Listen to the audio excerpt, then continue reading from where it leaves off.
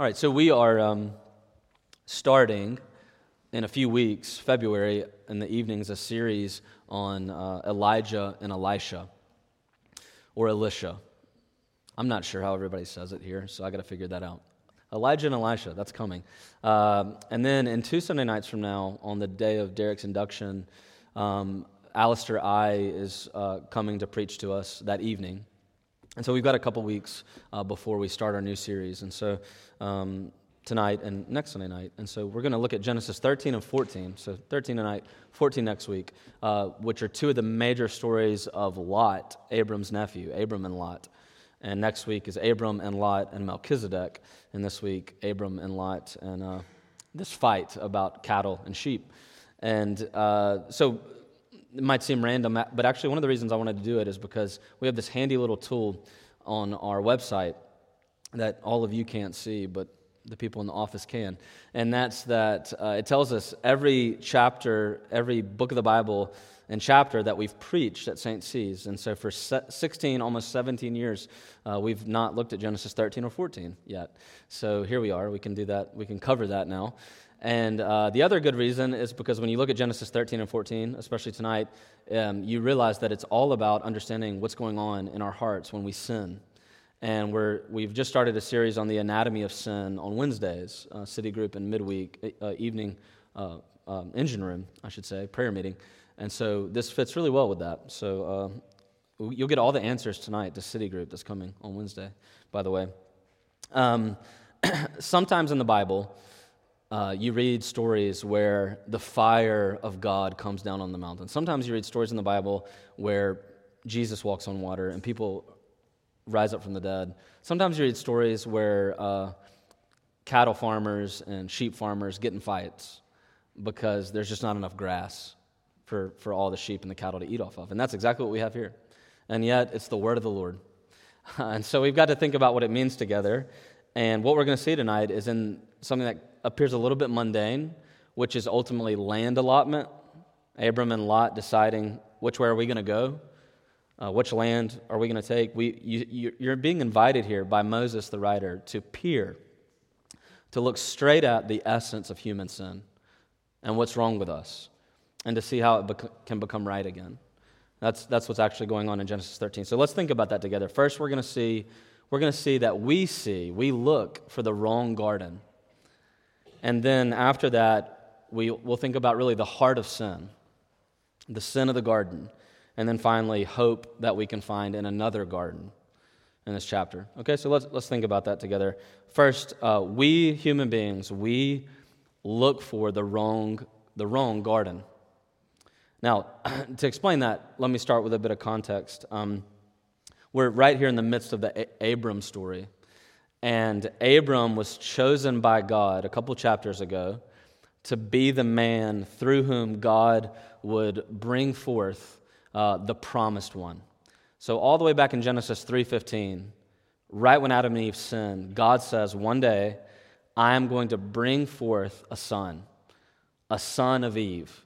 And the son of Eve is going to save the world. He's going to crush the head of the serpent. And the rest of the book of Genesis, and really the rest of the Old Testament, is about asking, who is the seed? Who is the one? Who is the son? Where's the son of Eve that's going to make things right again? And Abram gets chosen. And so you say, well, is it Abram? And God says to Abram, here's two great promises I'm going to make to you to fulfill Genesis 3:15. I'm going to give you land. And the land is where I'm going to fulfill this promise of bringing forth a Messiah. And I'm going to give you not only land, but people. Because in order to have a son of Eve, you've got to have people. And I'm going to give you a seed. I'm going to give you a son. And I'm going to make you a great nation. I'm going to make you into as many, or I'm going to make you as big as the grains of the sand on the seashore. These are the two big promises. Now, when Abram comes to the land of Canaan the first time from Babylon, immediately he's driven away because of a drought. And we learn, too, that his wife cannot bear children, that they can't have children. And so you say, God, you've said, I'm going to give you a son that's going to save the world, and I'm going to put the son that's going to save the world in this land. And as soon as they come there, there's no son, and they're driven out of the land. And you say, God, what is going on? How are you going to fulfill the promise? And that's really what the Abram story is about. And we read in verse 1 of chapter 13, Abram went up from Egypt. So the context here is that he's coming from Egypt. Why? Because when he was driven away from the promised land, he went down to Egypt. And as soon as Abram went down to Egypt, in the previous chapter, he gave his wife away to Pharaoh to protect his own skin. And that's not what messiahs do. That's not what they look like. They don't give their bride away to protect themselves. And so we immediately learn Abram is not the guy. He's not the Savior. We're still waiting, and it's going to be one of his children, but who's it going to be? And we learn he's also not in the land. He's in Egypt. And so God sends, if you back up, you can see this, chapter 12, verse 18, just before our chapter starts. God sends a plague upon Pharaoh to save Abram and the early Hebrew people out of Egypt. Now, the early people are God's people. They're captured in Egypt. They're slaves in Egypt. And God sends a plague, and he rescues them, and they come up out of Egypt. Have you heard that before? Does that sound familiar? It happens to Abram before it ever happens to Moses and the Israelites later on. And that's the context. Now, here we are. Chapter 13. Chapter 13. That means that they're back in the land of Canaan, back in the land of promise, but the question is, who is the seed of the woman going to be? Who's the son going to be? And Abram and Sarai still cannot have children. And so one of the subtle questions of this series of stories about Lot, we have 3 of them, is Lot going to be the son? Because Lot had been adopted by Abram. Lot's dad had died, and Abram had effectively adopted Lot. And so the question is, could it be Lot? Could he be the one? And the big thing that Moses shouts to us through this passage is, no, no, no. It's not going to be Lot either. And when you realize why, you're being invited to peer into Lot's heart and see why. It's not Lot. He's not going to be the one that's going to save the world. And in fact, Lot goes the exact opposite direction. And when he does that, you can see what's going on in the human heart when we sin. That's what we get invited to see. All right, enough context. Context time is over. Eyes glazed during context time. So let's move past context time and dive into this story about Lot, because we see the nature of sin right here. What's wrong with us? All right, in verse 5 and 6, Lot, we learn, is as blessed as Abram.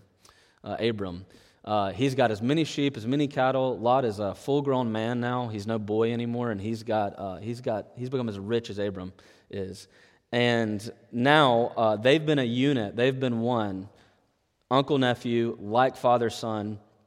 Abram, in fact, in just a moment says to Lot, it says here, we are kinsmen. A more literal translation is, we are men, we are brothers.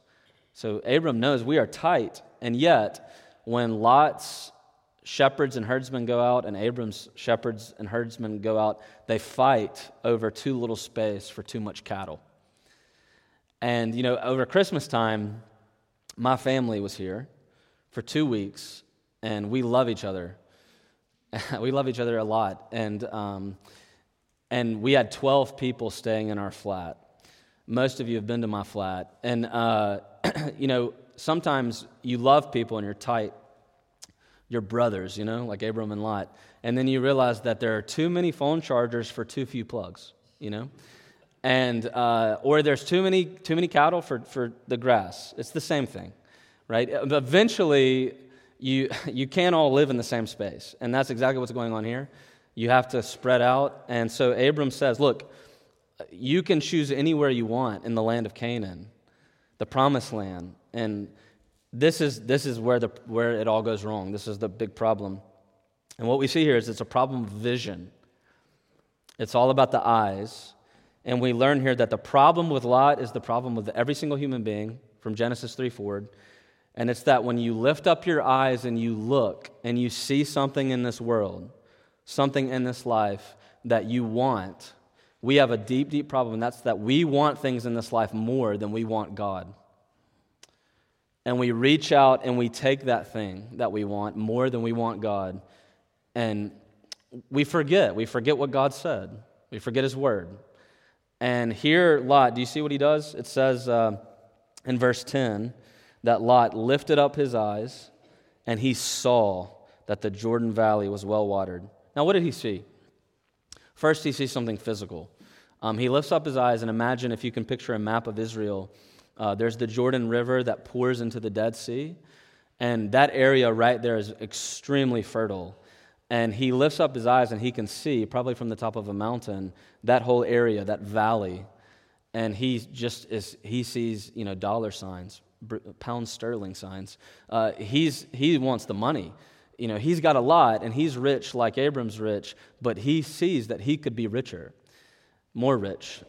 richer or more rich. I don't know the right way to say it, but that's what he sees. And the first thing he sees with his eyes is something deeper than his eyesight. And he sees something with the eyes of his heart, and it's that he wants wealth and possessions more than he wants to listen and remember what God has told him. Now, maybe you're already picking up on remembering what God has already told Lot and Abram. Because if you go a little further, what you find, and the writer here points it out to us very clearly, he looks and he sees the valley on the east side of the Jordan River. And the commentator here, Moses, says it just so happens that this valley is called Sodom and Gomorrah. And if you know the rest of the story, you know that this is a place of deep wickedness. We're told that at the end of the chapter. It's a place of destruction. It's a place of death. And remember that God had said, I'm doing two great things. I'm going to save the world, and I'm going to do it in the land of Canaan, not outside of it. So stay here. Don't leave. And Abram says, look, my brother Lot, my nephew, you can pick anywhere in the land of Canaan you want. And if you pick that place, I'll go there. If you pick that place, I'll go there. And Lot says, I'll take east of the Jordan. I'll take the place that will make me the most money, even though he knows what God has said about it. He knows that outside the land is a place of judgment, and yet he picks it anyway. You see, he sees with his eyes, but he really sees with the eyes of his heart. And he longs for the exact thing, this creaturely thing, that God told him, don't yearn for that. That's not it. You see, in other words, he's living by sight, not by faith. He wants what he thinks will make him wealthy. He doesn't want what God says will really bless you, will really make you a great man, a great name. This is called idolatry. It's when you look out into the creaturely realm and you see something with your eyes and you long for that thing and you want it more than you want God himself and what he's told you will really bless you, and you reach out and you take it. And that's exactly what's happening to Lot. The eyes of the heart. It's called, in the New Testament, lust. And you can lust after anything. And that's exactly what Lot's doing here. I made a list. Lot is clearly, this is a 1 Timothy 6:10 moment for him, where it says, the beginning of evil is the love of money. And that's what's happening to Lot right here. But this can happen with anything to any of us. And I know we've talked about this many times from this pulpit, but we can't get past this because this is our deep problem. This is our fundamental problem. Here's a list. The things that we chase after. You might chase after success and security, money, that great nest egg like Lot did, or you might have idols of pleasure in your life, like food and drink and sex, or idols of approval, being physically attractive, money that you're pouring into the gym because of an addiction to that, being thought. You might have an idol of approval that says, I want to be thought of as perfectly normal, perfectly respectable, not strange, not weird, not different, not like them. You might have an idol of approval for theological acumen, that you're a great mind when it comes to the things of the Bible. You can have religious idols, other gods, vague spirituality, spiritualism, witchcraft, occult ideologies, searching for God in the wrong places. That happens all across our city.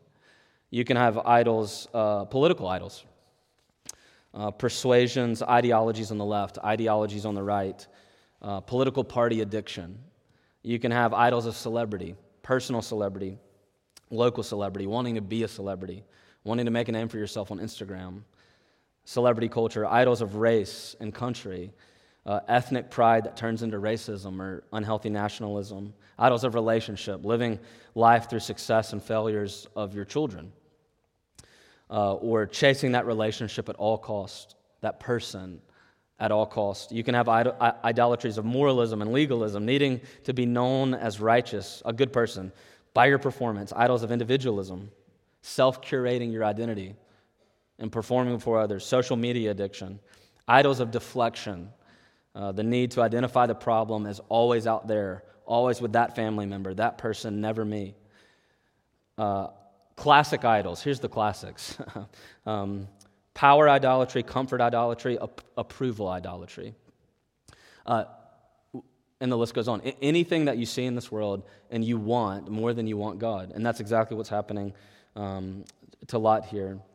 There are over 520 instances in the Bible where vision, sight, is used as a metaphor for improper desire, wanting the wrong things. It's everywhere. It's everywhere from Genesis to Revelation. It's about what our heart desires. And in Genesis 12, and we'll move on, Genesis 12, Abram goes into Egypt, and he sees that being married to Sarai might cost him his life. And so he gives his wife away to Pharaoh, the image of the serpent himself. Just like Adam gave his bride away to the serpent in the garden, so Abram, right after he's called by God, gives his wife away to the serpent. And then in the very next chapter, Lot gives himself away to money. It's the human problem. We give ourselves away to the creatures as if they are our gods, as if they will really bring to us the Garden of Eden. Now, here's the last thing about point one, and we'll move on. Verse 10, you can see it's even a deeper level of desire, because what does he call it? He sees Sodom and Gomorrah, and it says it looked to him, verse 10, as if it was the garden of the Lord. And you see what's going on in idolatry? It's when you look out at something and you say, if I had that thing, it would be Eden to me.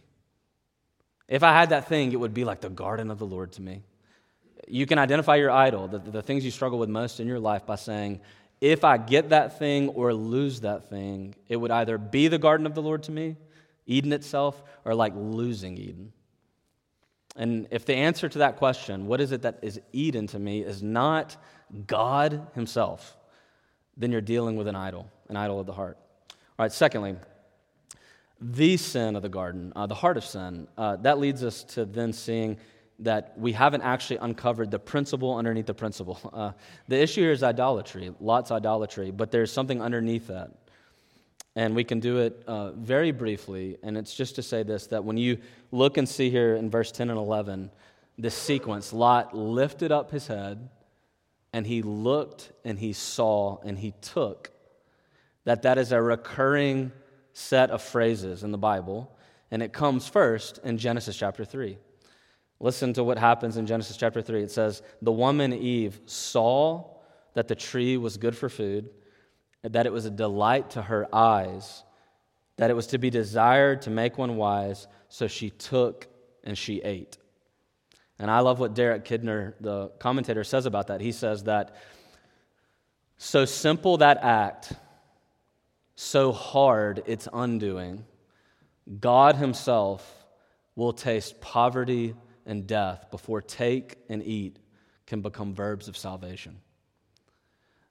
She lifted up her eyes, she saw that it was delight, that this could be to her the garden of the Lord better than the Lord himself, and she ate. It's the exact same thing that happens in Genesis 13, and it happens over and over and over and over again across the Bible in a big series of fall narratives, fall stories. It's what happens to all of us when we sin. Read James 1, 13 to 17, and you can get the exact sequence as well. This is what happens when we sin. We look, we lust, we think that thing will be the garden of the Lord to us, and we take and we eat. And it's idolatry.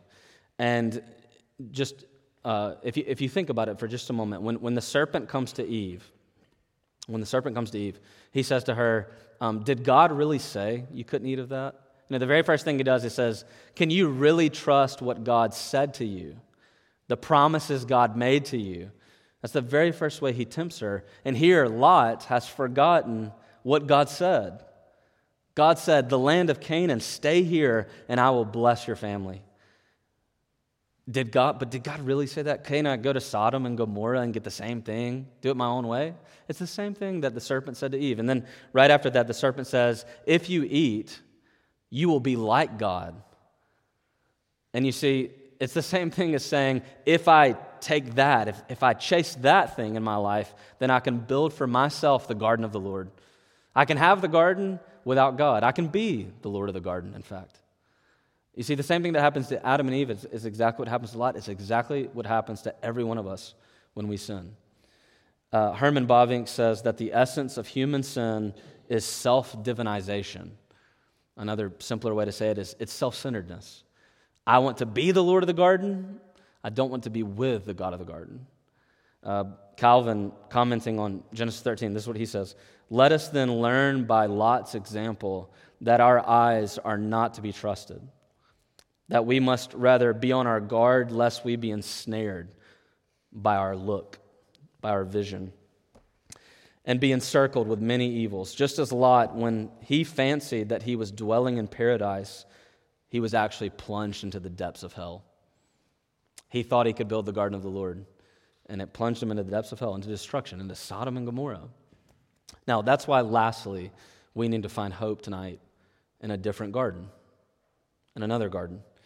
At the very end of the passage, from verse 14, we have this, one of the early moments in the Bible where God comes down, where God comes into our presence, and he comes here into the presence of Abram, and he speaks to Abram here in verse 14. So it says, the Lord said to Abram after Lot had left, lift up your eyes and look. See, Eve lifted up her eyes and she saw and she took, and Lot lifted up his head and he looked and he longed for the wrong thing and he took, and then God comes down to Abram and says, now you lift up your eyes and look. And what's the difference? You know, Abram had given his wife away to Pharaoh. But now Abram is hearing the word of the Lord. He's actually listening. He's saying, God has come to speak to him, and he's saying, now lift up your eyes and look at exactly what I tell you to look at, and stop going your own way. Stop trying to build the garden of the Lord for yourself. And so he hears God's voice. There's just two things as we close to see here about the hope that we need.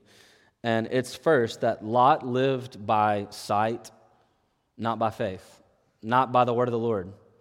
And Abram here messed it up big time, and he's going to mess it up again, but he came back and submitted to the word of the Lord. He lived by faith, not by sight. And that's the big difference. Now, Calvin, this is what Calvin says again about it. He says, Lot was plunged into the depths of hell by planning his life according to his own sight. Abram waited on the Lord with the eyes of faith. Now, what Abram did was really hard in listening to the Lord and waiting and not just choosing Sodom and Gomorrah.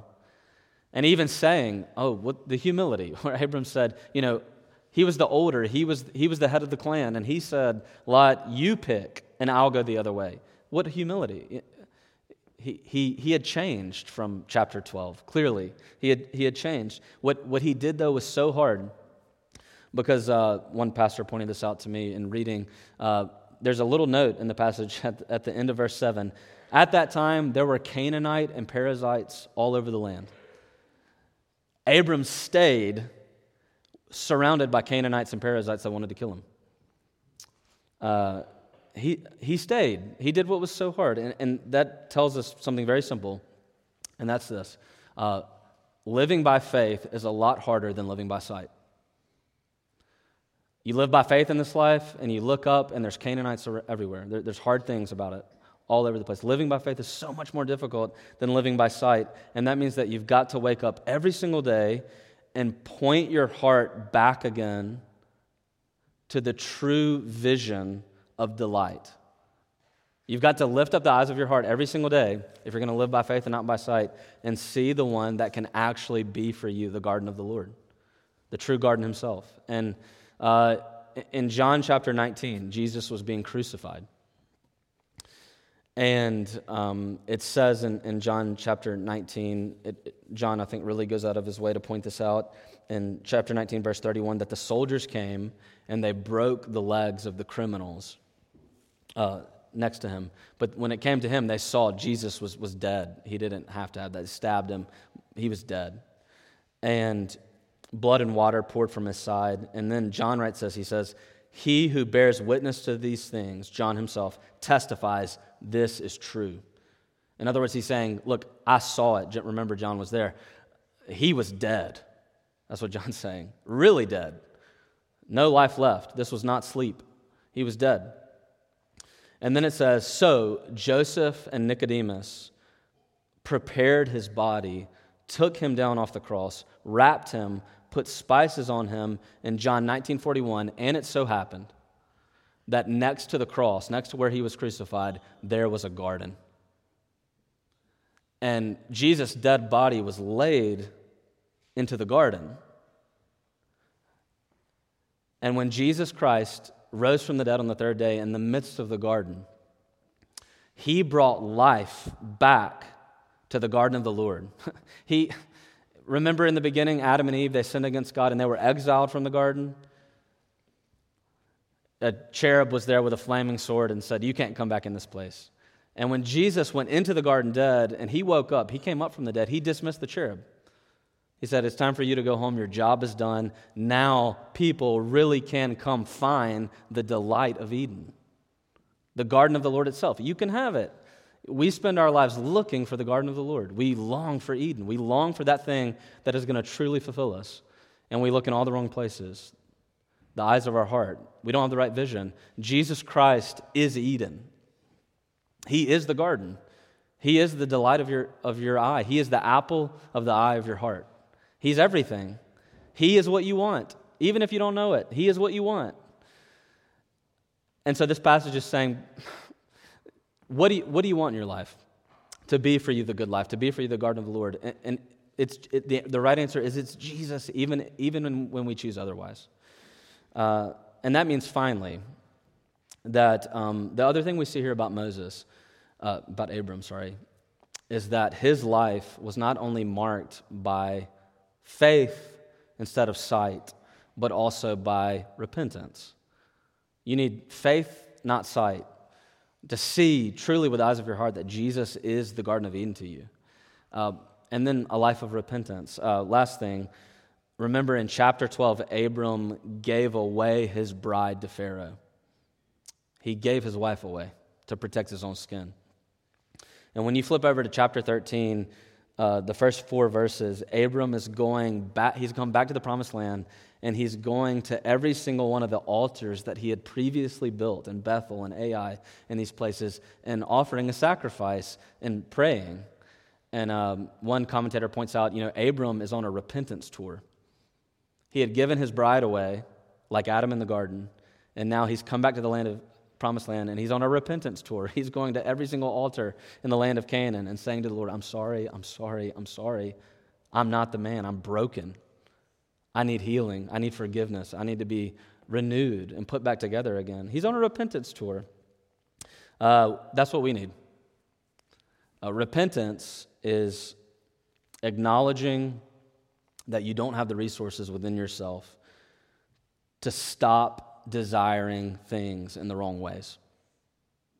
Repentance is not just saying, I believe in Jesus, I believe that He is the Garden of Eden. It's saying, the lusts of the eyes of my heart put Him on the cross. It's when it gets personal, and you say, the things I wrongly desire in this life crucified my Lord, and He did it for me. And now He's the delight of my life, the true garden to me. Why does the Bible constantly say, look at Abram, he's a great example of faith. Look at Abram. If you read through, you will see Abram messed it up a lot, big ways. This is not, he's going to do it again in a couple chapters, give his wife away to protect his own skin. He's going to do it again. But the reason I think the Bible commends him so much is because he was a big sinner that looked to the promised son that he knew was promised through his family line. And therefore, he became a big repenter. And that's what we need. Let's pray. Lord, we ask that you would give us the eyes, that you would fix the eyes of our hearts. We bring them before you and confess to you tonight. Lord, I ask now that maybe somebody tonight would confess before you for the first time ever or be renewed in that confession because it's been too long that the eyes of our heart are broken, and we want things that are not the garden of the Lord. We want good things in the worst ways. And so we've made lots of idols. And so we bring those before you. We want them smashed. And so we ask, Lord, that you would do that for us and instead turn us around and give us a vision for the true gardener, the delight of our life, Jesus Christ, our Lord, God himself, come to show up for us. So we ask for that, Lord. We ask this week as we step towards Monday that you would give us the strength to wake up every day and repent, to confess and repent, that would be our daily practice. So we need that so much, God, or we'll forget. And so we ask that you would just strengthen our hearts now by the Spirit to be people who are big repenters. And we ask that in Jesus' name. Amen.